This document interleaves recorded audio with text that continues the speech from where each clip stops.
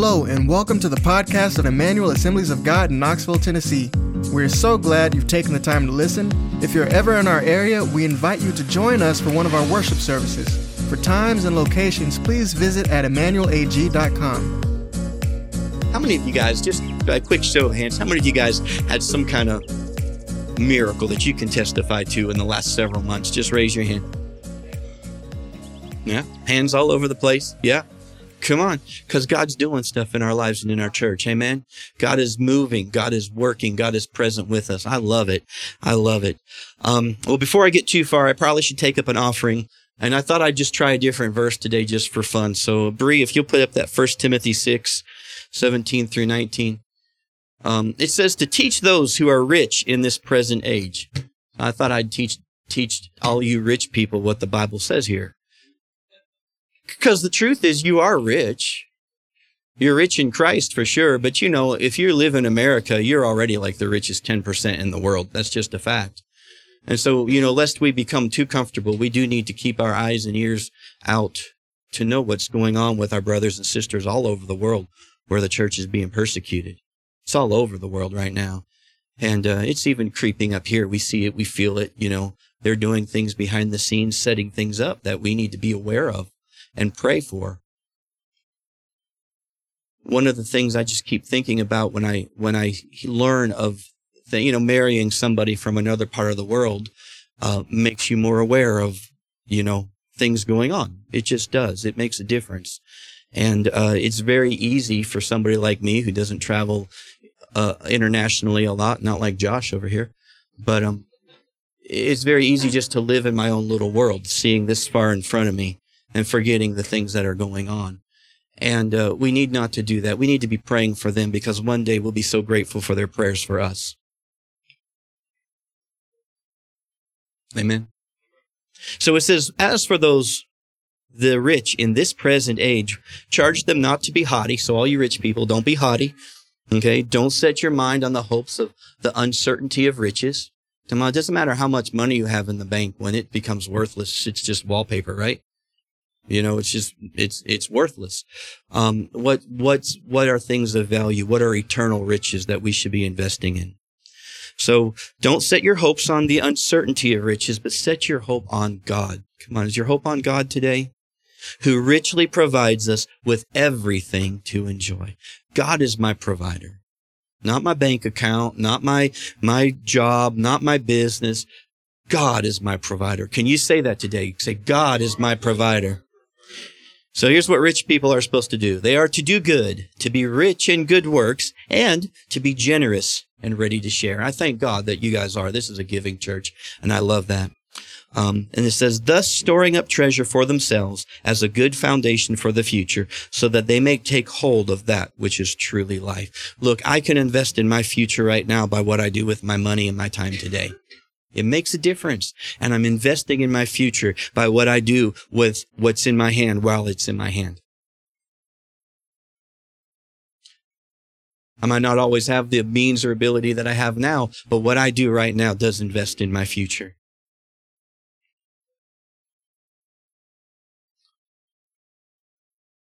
If that's not true, how could Jesus say things like, hey, give and it'll come back to you? You give now. You're investing in your future because in the future, it comes back to you. Amen. It's good, isn't it? So praise the Lord. So let's thank the Lord for this opportunity to give into his work. Amen. Father, I just thank you for this opportunity to give, to minister to the needs of the saints, to minister to missionaries, and to further your gospel on the earth. Father, allow this gift that's so given generously every week to go into the ground and bring fruit for the kingdom of God. Father, let souls come into the kingdom. In Jesus' name, amen.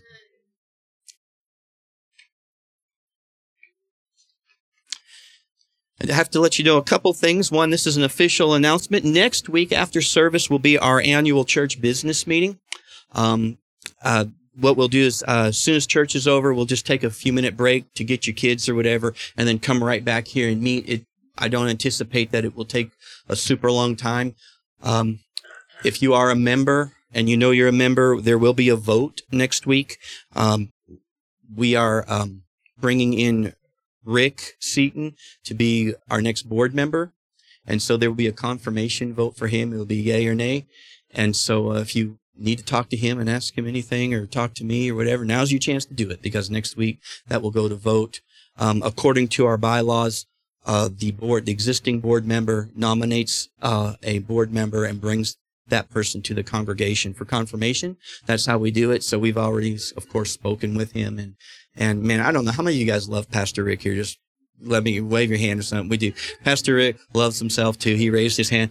That's good. I mean, come on. What a blessing to this church. So, I mean, I'm excited about him being able to come on and help us and serve us in that way. And then I could even bug him even more than I do on a regular daily basis. So, that will be next week. And duly announced. So, coming up tomorrow. Today, after lunch, or after church rather, we're having a women's meeting, women's luncheon downstairs. Be a good chance for the first time of the year for the women to get together. I realize it's a long day on Sunday. That's probably not what's going to be happening in the future. I'll just be honest with you. Sunday night, the class that Rick is teaching and the activities for the kids and the youth meeting on Sunday night, there's a lot of fruit there right now. It's a great meeting. I feel like God's hand is on it and he's blessing it. And, we just can't do everything. So what we're thinking, or Kim and I have been talking and praying about it, honestly, for months, figuring out how to let the women, have that opportunity to meet, because you guys need to meet together, just like the men do, to strengthen and encourage one another. But if we could at least, have an opportunity for you guys to meet quarterly. Probably will not be Sunday afternoon. It'll be at a restaurant or somewhere off location, just to where you can continue to fellowship and, of course, continue to do all the things that you guys do like nobody else, welcoming new babies and wedding showers and all those kinds of things. But for the present time, we don't want to make you have to choose between staying all day or coming to the evening service. There's so much good going on in the evening service. We want to continue that for the time being. And you pray, because we're growing. I mean, if we had a couple more rooms, we could do it on Sunday night. We've talked about doing men's meeting and women's meetings on Sunday night, from time to time. But I don't know where we'd put them at the same time. We're filling this place up. And I praise God for that, because 3 years ago, I was talking to some of the leadership here, and we just came to the conclusion, it's real easy to measure your success as a minister and how big your church is and buildings and things like that. And we just said, we're talking and we said, no, we don't even want to do that. We want to wear this building out. We want to use this thing and fill it up and wear it out. And we're getting close to that. We're getting close to that. Sunday night, we don't have enough classrooms for all the kids. Sunday morning is the same thing. But praise the Lord. Come on, that's a good thing. Amen. Praise the Lord. Because if we're faithful for what we've got today, God will provide what we need to continue to doing what he's called us to do. Amen. So that's today. Also tonight, you're still on Skylar, obviously, right? Might be solo, unless Corey gets healed really fast, because we prayed a powerful prayer. Call him up and tell him he's healed. Get here tonight. But youth are meeting tonight. And don't forget, Thursday night, we started our midweek prayer meeting with Misha. It was great last week. I was very impressed with how many people came just wanting to pray. We don't even have any snacks, man, unless you bring your own snacks, bring your own coffee, and come and pray. And it was great. It was great. I loved to be here. I loved the presence of the Lord that was here. And I don't know what else is going on. Yeah. Don't forget church tonight at 5:30. Amen. So did I forget anything?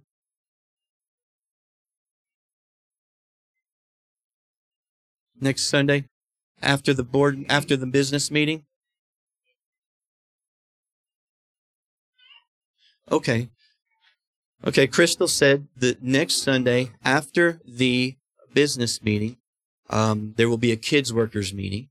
And so if anybody is interested in helping with kids, which should be just everybody, aren't you all interested in kids? No, anyway, talk to Crystal and be a part of that meeting. Thank you. Oh, and Padrina, is she here? There you are, Padrina. You forwarded me an email from one of our missionaries, the Stricklands.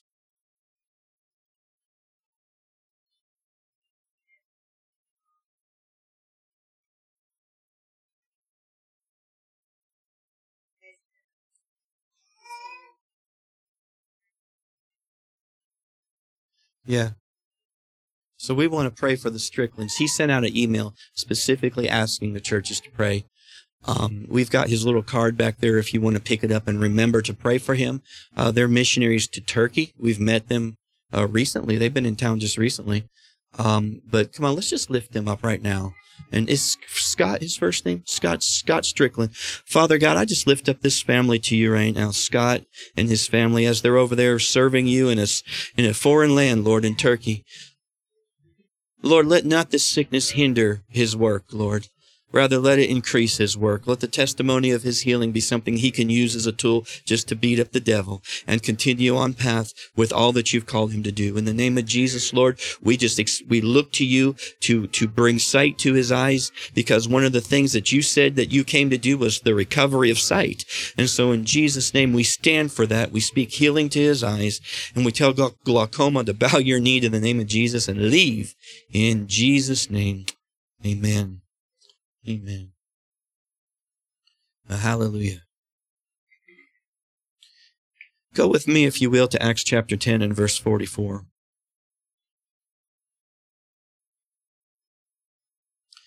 It says, while Peter was saying these things, the Holy Spirit fell on all who heard the word. Now, if you remember the context here in Acts chapter 10, this is when Peter was speaking to Cornelius and his household. They were non-Jewish believers, and this is the first instance, really, of significance where Gentiles were baptized by the Holy Spirit. And it says here in Acts chapter 10 and verse 44 that while Peter was speaking, when he was saying these things, the Holy Spirit fell on all who heard the word.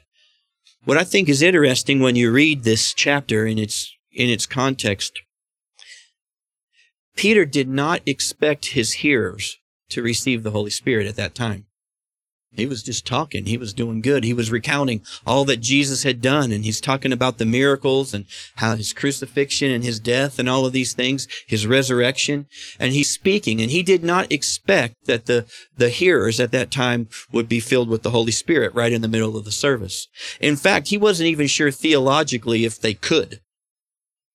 He didn't know that. He was so immersed in the belief that the Jewish people were God's chosen people. He didn't even know that, that anybody else besides Jewish people could be saved. He knew they were chosen, but he thought maybe they were just chosen to be the beneficiaries of salvation. He didn't realize that they were supposed to be the ones who were supposed to carry salvation to the nations. And so here he is preaching and just going on, not even having the imagination or the insight or the foresight to believe that these people could be saved. He just came in obedience to a vision he had, and the voice of the Spirit told him to go. And so here he is in obedience to the Spirit of God, and he's speaking to the Gentile, to the non-Jewish believers, and he's just recounting the story of Jesus, his life, his death, his resurrection. And while he's going on, all of a sudden, the Spirit falls on all of those in the room. I think it's wonderful. The Holy Spirit couldn't wait for an altar call. I think the Holy Spirit knew Peter didn't intend to give an altar call, because Peter didn't know they could be saved. And so the Holy Spirit just kind of interrupted the service and just went straight and met the people. Amen. That's good, isn't it? So all who were there, all who were listening to Peter preach, the Holy Spirit comes upon them. I heard it said many times that when somebody's up here preaching the word, the Holy Spirit will never interrupt the preaching of the word, never interrupt the preaching of the word from the audience. I guess somebody that day forgot to inform the Holy Spirit that he wasn't supposed to interrupt the preaching of the word from the audience, because here he did just that, didn't he? The Holy Spirit came and did what he wanted to do in the meeting. Holy Spirit, wait, I'm talking. We just got to the resurrection. I got to see him go up, No, he couldn't wait, man. The Holy Spirit was free to move. He took his place. It's kind of like the belief that the Holy Spirit is a gentleman. He'll never force you to do something. Has anybody heard that? Yeah, not true. Not true. If the Holy Spirit were a gentleman, when Paul was going to Damascus to arrest those Christians, the Holy Spirit would have been waiting there on the side of the road, well dressed, and said, "Excuse me, sir, can I help you down off your horse?" And what happened? No, the light shone about him and he was knocked down to the ground, man.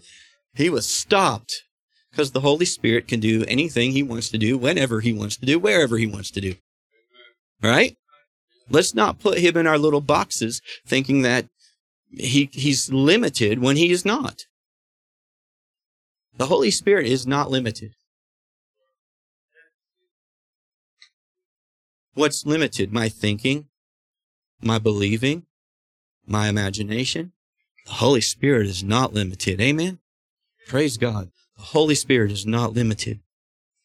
And so here's Peter. He's preaching under an anointing. I'm going to talk today again about the anointing. Bruce, you can call this the anointing part 3. But he was preaching under an anointing, and the impact that he was having as he was preaching was beyond anything that he could even ask or imagine. He didn't imagine that this was going to be the beginning of the Holy Spirit and salvation going to the nations. He couldn't see it. He didn't see it. He didn't understand it. Yet he's there in obedience, and he's doing it by the anointing and the power of God, and he is more effective than he ever imagined he could be. How would you like to be more effective than you ever imagined you could be? Come on, we've got an anointing that we're supposed to yield to, that we're supposed to work with, right? The presence of the Holy Spirit, the power of God on your life makes you more effective than you could even imagine. And so I just want to say, as we kind of get into this today, I fully expect the Holy Spirit to minister right here today in this room as he sees fit. Come on. Yes, healing, baptizing, saving, teaching. All of the things the Holy Spirit does. Man, he is welcome and he is free because he's not limited here, right? Some would call this an interruption. I just want to tell you, an encounter with the Holy Spirit is the goal, not the interruption. Right? That's what we're here for, is an encounter with the Holy Spirit. So if he starts moving on your body or healing you or doing whatever, if he comes upon you, just yield to him. We'll roll with it. We'll adapt to his plan. Amen? But God wants to do things right here in this room today.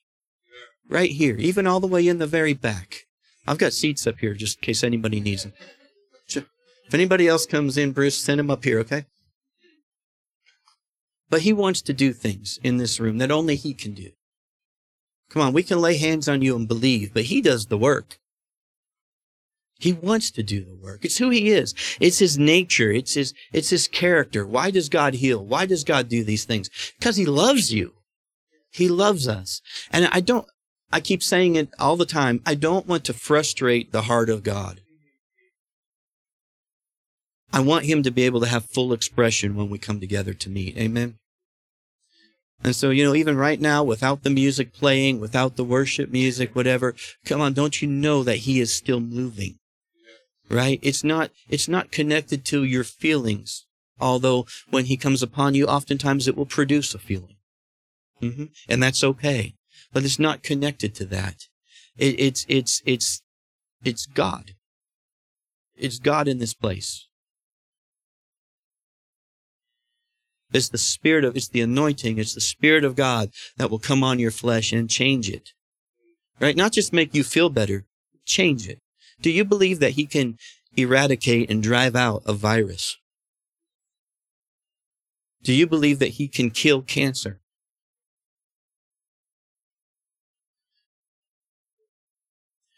Do you believe that he can straighten paralyzed limbs? These are all things that he demonstrated, not only while he walked the earth, but also in the church all over the world. Do you believe he can raise the dead?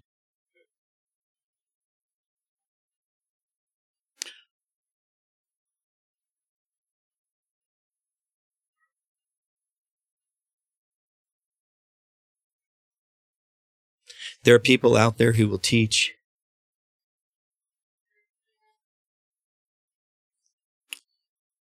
that when you get saved, man, you received all there is of the Holy Spirit. Has anybody ever heard that teaching out there? Well, I have the Holy Spirit because I got saved. And it says I got the Holy Spirit when I got saved. I've heard that a lot. Because people, why? They want to hide behind their technical theological language, thinking that they're going to be safe from something that is maybe uncontrollable or embarrassing that the Holy Spirit might do. Do you understand what I'm saying? And I understand the concern because there's been a lot of silly stuff, really. There's been a lot of silly stuff blamed on the Holy Spirit. So I get that. I'm not into silly stuff. But at the same time, think about this. If he can do beyond what I can ask or imagine, if he can take me to a place where I can experience him beyond my own ability, then I've got to allow there to be room for me to feel uncomfortable as he's taking me into a new thing. It may be uncomfortable. It may be awkward. But I've got to be willing to go there with him. Are you willing to go there with him? And I'm not talking about just silliness for the sake of silliness. I'm talking about walking with him into the things that he has for you. Look, he wants every chain to be broken. He wants, when he spoke and he called Lazarus out of the grave, that Lazarus comes out, he's still wearing his grave clothes. And he says, unwind him, let him go, right? He wants all of those grave clothes taken off of us. All of them. So that there's not even the odor of the grave or of the tomb where we've laid before when we were dead in our sicknesses and in our sins. He wants to bring us completely free into new life where just like the Shadrach, Meshach, and Abednego coming out of the fire, there wasn't even the smell of smoke on their clothes. So he wants to do that even right now today. Right now, today. So today, like I said, I want to talk about the anointing. There's a definition. The anointing is the action of the Holy Spirit on your life that enables you to do, speak, or live beyond what you can do on your own ability. The anointing is the action, or you could say the presence, or the coming. You could say it different ways. I picked words that say the same thing so we could think of it differently. The anointing is the action of the Holy Spirit on my life. It's him working with me. It's him coming upon me. It's him residing within me. It's him being with me. Of the Holy Spirit on my life, in my life, through my life, that gives me the power, right? That's what enables means. But see, we're Pentecostals. We talk about power a lot, right? What is power? It's enabling. It's giving you the ability to do something you couldn't do, right? It's not just electricity you feel when you're praying. It's ability. It's ability to live a holy life. It's ability to walk out of that sin. It's ability to walk healed or minister healing to somebody else. It's ability. It's you being able to do something that you couldn't do on your own. To live and speak beyond what you can do in your own ability. You could say it's the Spirit of God. The anointing is the Spirit of God, or the presence of God, or the power of God. All of these words are talking about the same thing. It's like in Luke 5:17, Jesus is speaking, and it says, as he was teaching, the Pharisees and the teachers of the law were sitting there, who had come from every village of Galilee and Judea and from Jerusalem. I mean, if you think about that and you look on the maps, the Bible maps, that's all over Israel, right? Galilee and Judea and Jerusalem. And it says, and the power of the Lord was with him to heal. Why does it have to say that about Jesus? They're letting us know that Jesus, there was a power, an anointing of power, the presence of God, the Spirit of God on him to heal. And so you look at what people could do with the power of God on them. Samson picked up a jawbone of a donkey and killed 1,000 men. 1 against 1,000. Think about how many 1,000 is. They can't even capture that on one of those action movies because it's just so impossible to your imagination. One man with a jawbone against 1,000 soldiers. How did that happen? The anointing of God. The presence of God on his life. He did it by the power of God. Elijah outran the queen's chariot. Right? Picked up his robe. Grabbed the hoe and just started running, man. Outran a horse-drawn chariot. I've ran 20 miles before, but it wasn't fast. A walking horse would have passed me. But he did that by the power of God. And I think it's interesting that these are physical accomplishments. Think about that. Isn't that kind of interesting? Because, a lot of times we're so used to the power of God or the presence of God when we meet together and, we pray for things. But is it possible for the power of God to come on you and you can do your work more effectively? Is it possible? Can you raise your children by the power, by the anointing of God? Boy, I need it. We need it today, don't we? The world is not for our children. The world is not for godly principles and morals being shared with her. They're against it. We have a lot of enemies out there today. We need the power of God in our families. We need the power of God in our church, or we're not any different than any other club that's just there, right? We need to do what we do by the power of God. And then so here Peter, he's speaking by the Holy Spirit. He's doing beyond what he could even imagine. He's speaking to the nations. He's bringing the Holy Spirit to the nations through his teaching. And so we're not going to do very much for God in a way that he wants to do without yielding and flowing and working with this anointing, the presence of the Spirit that he's given us. Amen? So when Jesus was ministering in Galilee, he came to a town called Nazareth, which was his hometown, where he grew up. And when he got there, the people rejected him. There's a couple accounts of it in the scripture. I want to read to you from Mark chapter 6 and verse 1. It says, he went away from there and he came to his hometown, and the disciples followed him. And on the Sabbath, he began to teach in the synagogue. And many who heard him were astonished, saying, where did this man get these things? What is the wisdom given to him? How are such mighty works done by his hands? And I'm looking at that, and the 5 brothers, who, what, why, when, where, and how. I'm like, we've got what, where, what, and how right here. We got 3 of them, all right? Where did he get these things? What is the wisdom he has? How does he do these things? We're missing when and why, but we'll get there in a minute, okay? But the answer is how, when, what? The answer is he was anointed by the Holy Spirit. That's exactly why he did it. Some people say, well, he did miracles to prove that he was the Son of God. That makes sense, right? But when you think it through a little bit, then why did the disciples do miracles? Were they trying to prove that they were the Son of God? No, they were doing miracles in his name. So then they're proving that he was the Son of God. However you want to think it, God gets glory when you get miracles in your life. When you are connected to the Holy Spirit and the Holy Spirit's on you, when you're working in cooperation with what he wants to do, he gets glory. And so the answer is, where did he get these things? What is this wisdom he has? How does he do all these miracles? And the answer is, he was anointed with the Holy Spirit. But here's the thing, they were offended at him. And so he couldn't even help them as much as he wanted to. You go on to read in Mark, it says he could do no mighty works there, except lay hands on a few sick people and heal them. I don't know what kind of mighty works that he was wanting to do, but I do find it interesting that healing the sick was not considered a mighty work in that passage. It was just normal stuff that he did. If you came to Jesus, even where the whole city rejected him, and if you could get to him, you still got healed. But there was some mighty works, there were some big things he wanted to do in Nazareth that he couldn't do because the people were offended at him. If you go with me to Luke chapter 4, Luke gives you a little bit more insight in his account. Luke chapter 4 and verse 14, it says that Jesus returned in the power of the Spirit to Galilee. I like that. See, why does the Bible say that if it's not something significant for you and I to know? Jesus returned in the power of the Spirit to Galilee. So what he's doing is with the anointing, the power of the Holy Spirit on his life. And he returned in the power of the Spirit to Galilee. A report about him went out through all the surrounding country.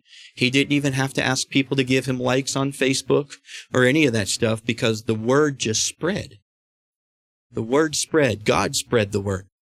And he taught in their synagogues, being glorified by all. And then he came to Nazareth, where he had been brought up. And as was his custom, he went into the synagogue on the Sabbath day, and he stood up to read. And the scroll of the prophet Isaiah was given to him, and he unrolled the scroll and found the place where it was written, "The Spirit of the Lord is upon me." See? The Spirit of the Lord is upon me, because he has anointed me to proclaim good news to the poor. He has sent me to proclaim liberty to the captives and the recovering of sight to the blind, and to set at liberty those who are oppressed, and to proclaim the year of the Lord's favor. How could he do it? The Spirit of the Lord was upon me because he has anointed me. And then, as you continue to read there in Luke chapter 4, they eventually try to push him off a cliff. Now, how many of you know if you go into town and you want to do mighty miracles and instead they try to push you off a cliff, that could be a hindrance to what the Holy Spirit wants to do? But they tried to push him off a cliff. I just want to say this. They were offended at him because he was operating in the power of the Holy Spirit. You know, when you start operating in the Holy Spirit that God's given you, when you start flowing with the Holy Spirit, there will be people who don't understand you. There will be people who are offended by it.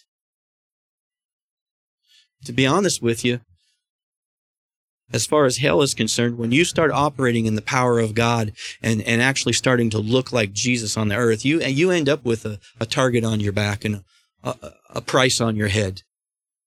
You really do. We say things like, oh, if we could just show the world Jesus. Well, Jesus showed the world Jesus and they killed him.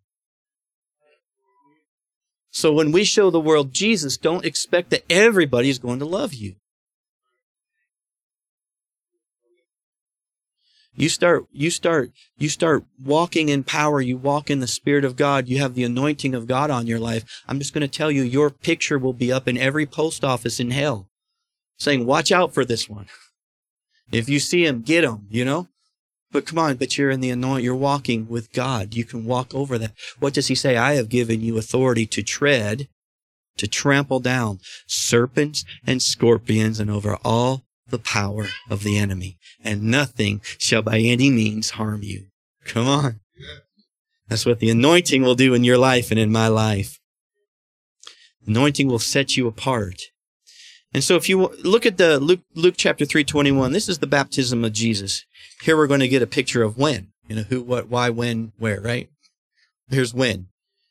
When all the people were baptized, Luke chapter 3 and verse 21, when Jesus had also been baptized and was praying, the heavens were open, the Holy Spirit descended on him in bodily form like a dove, and a voice came from heaven saying, you are my beloved Son. With you I am well pleased. So why? Why did the Spirit come upon him? I mean, think about this for a minute with me. Here is Jesus, who is God in the flesh. He is the God-man, right? 100% God, 100% man. But here he's conceived by the Holy Spirit. He's begotten of God. And now here he is receiving the Holy Spirit upon him in bodily form. Why? The key is found in Philippians. It's called, in the Greek, there's a Greek word and it means emptying. It's called kenosis in the Greek. It means empty. He emptied himself. He laid down his divinity so that he could come and walk as a man. Philippians 2, verse 5, have this mind among yourselves, which is yours in Christ Jesus, who though he was in the form of God, did not count equality with God a thing to be grasped, but emptied himself by taking the form of a servant and being born in the likeness of men. It goes on, talked about he made himself, subject even to death on a cross. He is God who humbled himself and took the lowest position that is possible to take. And then if you'll go on to read it, it says, therefore, because of this, God highly exalted him, given him a name that is above every name, the name of Jesus, that every knee will bow to and every tongue will confess to Jesus Christ. And this is our example. If Jesus can humble himself to death, I mean, he's not even asking me he's not asking me to go die for you. He's just asking me to humble myself and serve you. Think about that. Why do we stand for our rights and privileges all the time when here is Jesus, who is God, who is willing to lay down his rights and privileges? What an example. What an example. But I'm telling you, it's the pathway to the anointing of God. It's the pathway to the power of God on your life. To die, I must become less. He must become more.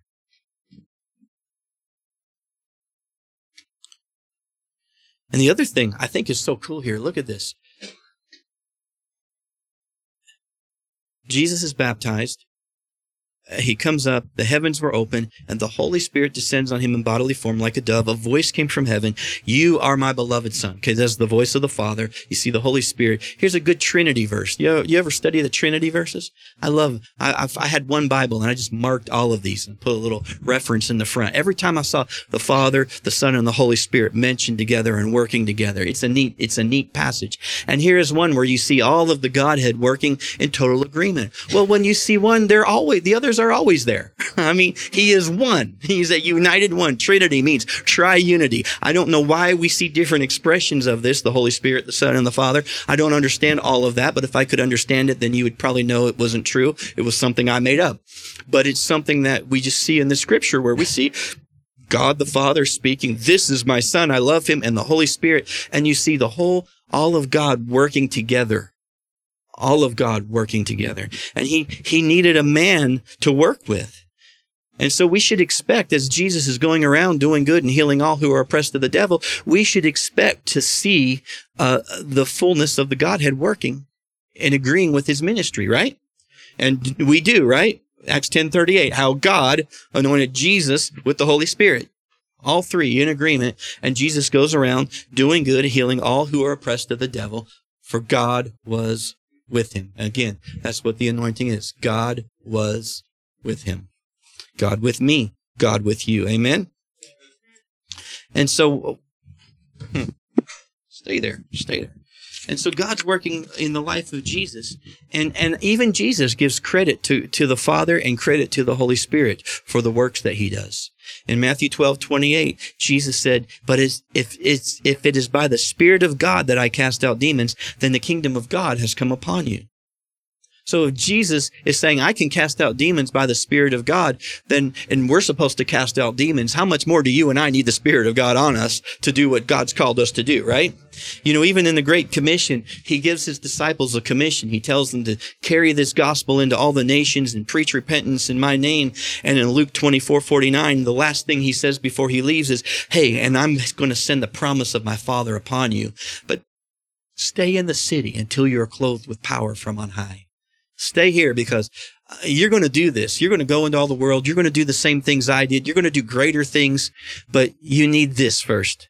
You won't be successful without being clothed with power from on high. You won't be successful without this anointing on your life, the baptism of the Holy Spirit. He wants to give us the same anointing that he has. He wants you and me to be able to carry this anointing and give expression to the Holy Spirit.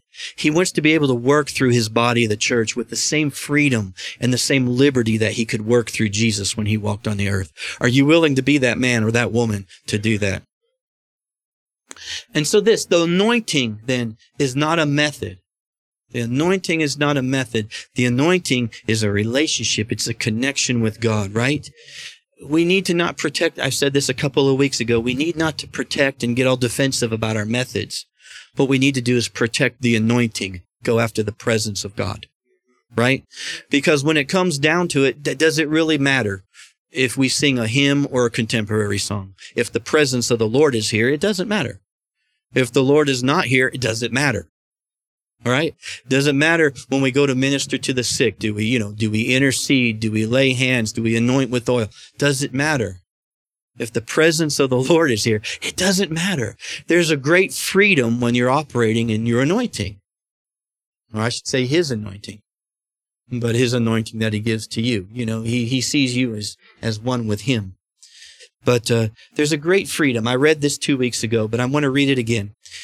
It says in 1 Samuel chapter 10, verse 6, the Spirit of the Lord will rush upon you. This is what the prophet Samuel spoke to King Saul before he was king. The Spirit of the Lord will rush upon you, and you will prophesy with him and be turned into another man. Thank God. Verse 7, and now when these signs meet you, do what your hands finds to do, for God is with you. I like that.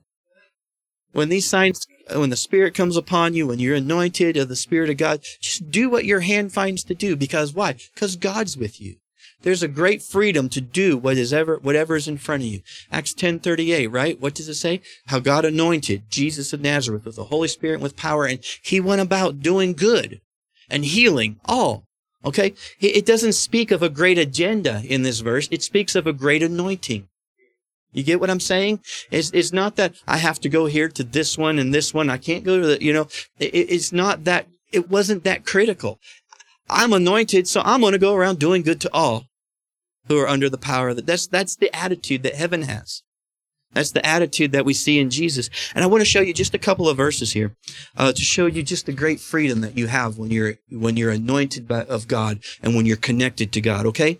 John 15, verse 7, it says, if you abide in me and my words abide in you, ask whatever you wish.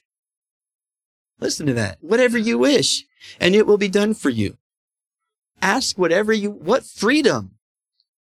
But what's the condition? Look at the connection. Abide in me, and my words abide in you. I'm connected to God. I'm flowing in the anointing of the Spirit. The Holy Spirit is on me. The power of God is on me. And I'm connected to Him, and now I can ask whatever I wish, and it will be done. And look at the next verse. God gets glory when you do that. By this is my Father glorified, that you bear much fruit, and so prove to be my disciples. He's not trying to alienate. He wants to say, look, that's my follower right there. Look at him. You need help, just get to Patrick over here, and you can get what you need. You can get healed, man. You can get saved. What do you need? That's my son. That's my servant. And it brings him glory. But I love this. Ask whatever you wish. Mark 11:22 through 24. You remember this? Jesus answered them and had said, have faith in God. Look at that. Faith in God. Look at that trust connection you have with God. Okay? Have faith in God. Truly I say to you, whoever says to this mountain, be taken up and thrown into the sea, does not doubt in his heart, but believes what he says will come to pass, it will be done for him. Look at that. Whoever says to this mountain, verse 24, therefore I tell you, whatever you ask in prayer, believe that you have received it and it will be yours. Whatever you ask, look at the freedom that you have when you're in your anointing. And then Matthew 10:38, look at this one. This one shows you just the connection, the oneness that Jesus sees with you. Verse 38, whoever does not take his cross and follow me is not worthy of me. Whoever finds his life will lose it. Whoever loses his life for my sake will find it. Okay, you see, that's a pretty heavy verse, isn't it? Right? We're talking about truly being connected to him. This is not a flippant thing. This is, I've considered the cost. I've laid down my life to follow Jesus. I'm not going back. This is where I'm at. But then it says in the next verse, and whoever receives you receives me. That's scary. I mean, if any verse this morning should scare you, is the fact that Jesus wants to so identify himself with you that he can say, if they receive you, they receive me. Man, are you living that life? Am I living that life? Come on, how many have ever felt rejection before? Yeah. How many of you guys know that you can, how am I going to say this? It is possible to be rejected by somebody, and they're not really rejecting Jesus. They're just rejecting you. You know what I'm saying? Have you ever done anything that has offended somebody or they didn't like, but can I live a life so much that if they reject me, they're rejecting him? Can I be so just connected, I don't know a better word, connected, filled with the presence of God that what they see is not me, but him. And so to receive me would be to receive him. To reject me would be to reject him. And that's what we're called to. That is what we're called to. And so it's not a method. It's just being connected to God through the power of the Spirit of God. And so what that leads us to is this. It's a life of filling and yielding. This is it. Filling and yielding. Stay filled with God. Whatever that looks like to you. Stay in his word. Stay in prayer. Meditate on the things of God. Keep your mind, keep your affections on the things of God rather than on the things of this world. And then yield to that.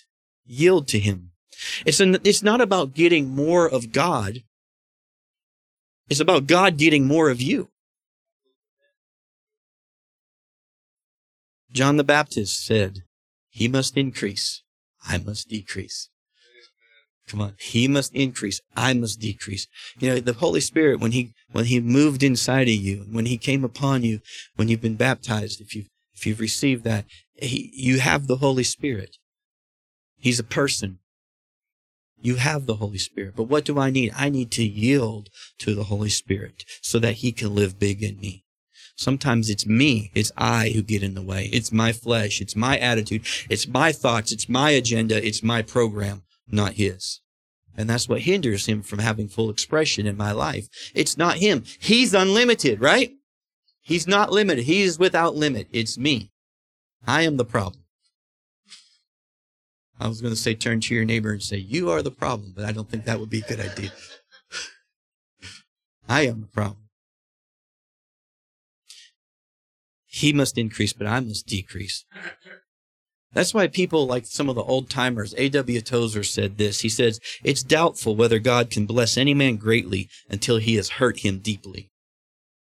Okay, just think about that for just a minute. It's doubtful that God can bless any man greatly until he has hurt him deeply. I'll just be honest with you. I used to have trouble with thoughts like that. Because, I mean, I know God's the healer and all that stuff. And you know, I resist that. You know, I rebuke that. But then I started to understand, you know, as you start walking with God and you start seeking God, you start to understand what they're saying. He's not trying to wound your spirit. What he's trying to do is get you to lay down your life, to take up your cross and put to death the flesh so that the spirit can shine through, right? And sometimes my flesh is too strong and it feels like I am being wounded deeply when I have to make hard decisions and lay down my flesh to go on with God. That's what he's talking about when he says to be wounded deeply. You know, they talk about brokenness, how they, you know, you just lay down and you're broken before God. I think some people have an easier time surrendering all to God and just giving it. Some of us, like, we're headstrong, man. We're strong in the flesh, man, and it takes a lot more work for us, and we make it harder than it should. What if we could just live open-handed? God, here I am. But no, as long as I'm clinging, as long as I'm grasping, I've had to pray at times, God, you don't quit on me, I won't quit on you. He'll never quit till you reject him. But I'm like, God, I know I'm headstrong. I know I'm working through this, but God, don't quit. Don't quit. We're going to get there. We're going to get there. I'm seeing progress. Amen. It's good. But we've got to lay down the whole Christian life is laying down ourselves. And that's the key. But he opposes the proud, but gives grace to the humble yourself before the hand of God so that he may exalt you. The key to real exaltation is not self-exaltation. It's humility. It's a dying. It's a laying down myself so that he can live through me, that he can show himself strong through me. So we're living in a world right now where there are forces that are just bigger than us. Just honest. Like sin is a humongous force. Sin likes to be the boss. Have you noticed? You read Romans 5, man. Sin ruled the world. It governed the world. Sin and death working together is what governed this world before Jesus came and broke its power. But sin is still here and it still thinks it's boss. And it's big. It's a big force. You've heard the expression, sin will take you farther, cost you more, and keep you longer than you wanted to stay or where you wanted to go. And it does, doesn't it? You give yourself to it, it will take you for a trip, man. Take you for a long trip. Doesn't give up easy. Sin likes to be the boss. But there's another thing in this world working, and it's the anointing of the Holy Spirit. And it's bigger than anything you and I could ask or think or imagine. The power of God is at work. It will take you farther, and it will allow you to do more than you ever imagined that you could do. The power of God. But here's the thing. Whether it's sin or whether it's the power of God, I get to choose which one I'm going to lend myself to, which one I'm going to yield to, which one I'm going to give expression to in my life. I can yield to the sin. I can yield to death. I can yield to the Holy Spirit. I get to choose. And I'd love to say that once you become a Christian, it's all over and you never have to choose again. But the truth is every day I get to choose what I give expression to. I get to choose whether I'm feeding the part of me that is connected with God or if I'm going to feed that old flesh that just wants to hang around. I mean, you read the Bible, you get this idea that, you know, you can come to a place where you kill that, where you've disciplined the flesh. And thank God there are certain things that were temptations to me years ago that aren't even on the radar anymore. You can grow and learn and all this. But come on, renewing your mind is a process. And we're at different places, right? We're at different levels of understanding and operating in this. But that does not mean that this power is not available for all of us, as long as we learn how to step into it and yield and cooperate with what God is doing. And when you do, when you cooperate with the anointing, you're cooperating with all of God, Father, Son, Holy Spirit, working together to express himself in you and to show himself strong in your life. You know, can a person be so desperate for sin that it consumes them? Isn't that the basis and the foundation of addiction? Right? And even if we remove the physiological aspect of addiction, there are still people who are so hungry for money or influence or power, right? That it consumes them. It's what they think about. It's what they give themselves to constantly. But here's my question for you today. Can I desire God to the same degree? Can I give my heart to him that when I wake up in the morning, that's all I think about. That's what I care about. That's what I want to do, to see him working in my life, moving in my life. I don't want to be distracted by these things. You know, it's a lot easier to say no to things of the world if I'm looking at the direction I'm supposed to be going. All right? I think sometimes we preach against sin, and we should preach against sin. We need to. But if we preach against that without having a place to go to look for power and strength and our future, all we're trying to do is just not do things. And we can't remove ourselves from the influence. But if I can take my affections off of the thing of the world and put my affections on Jesus Christ, now I have somewhere to walk. And now I can watch this stuff just fall off of me as I pursue him daily. That's what he has for us in the anointing. It separates you. It leads to holy living, clean living. It leads to the power of God on your life.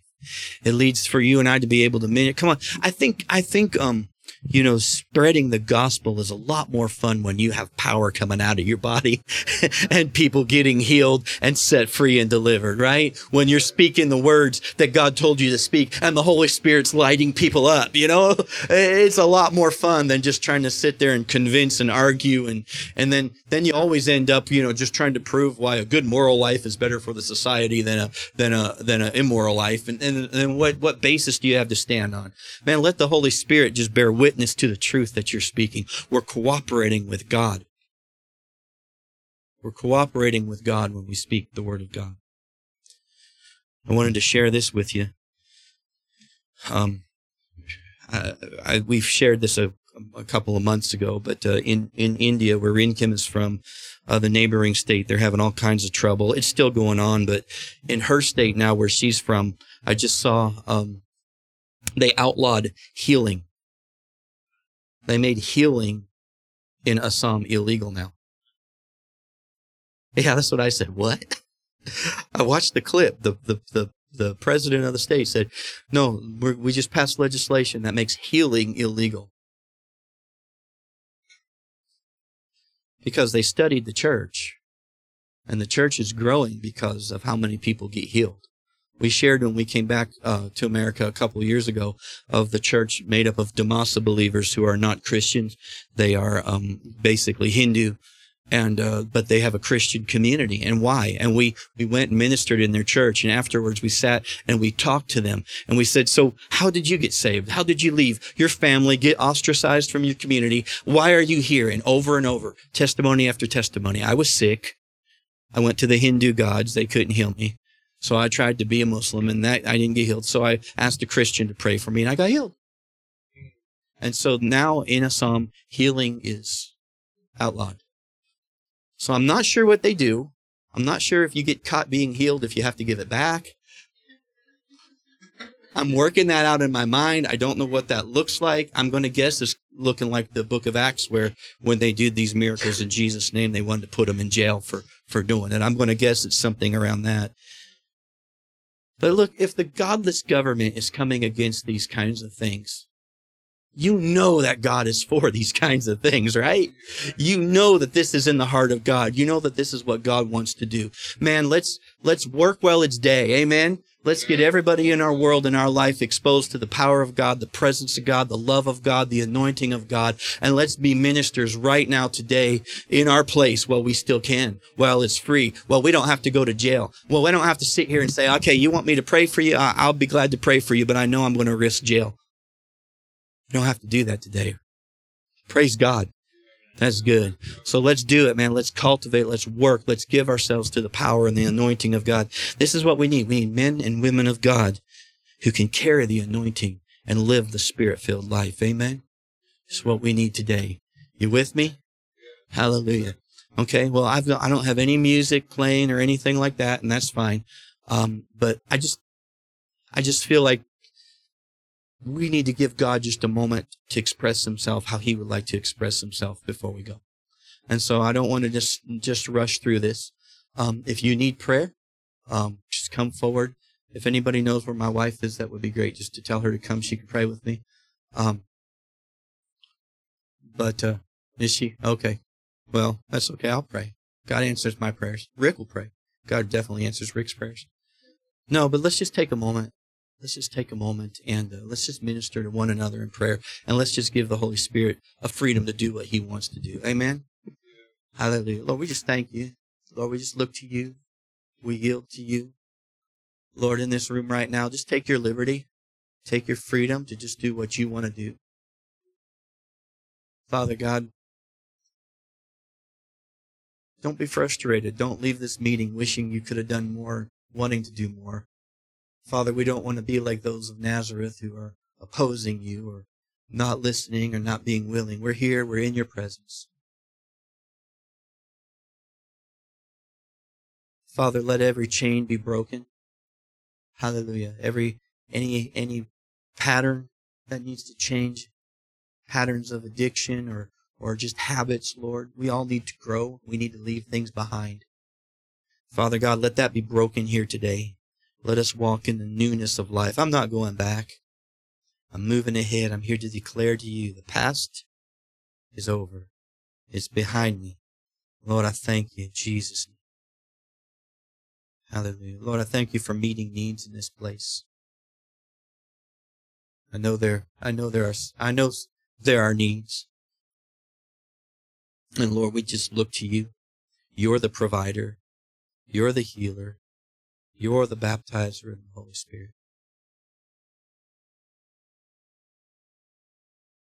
Hallelujah.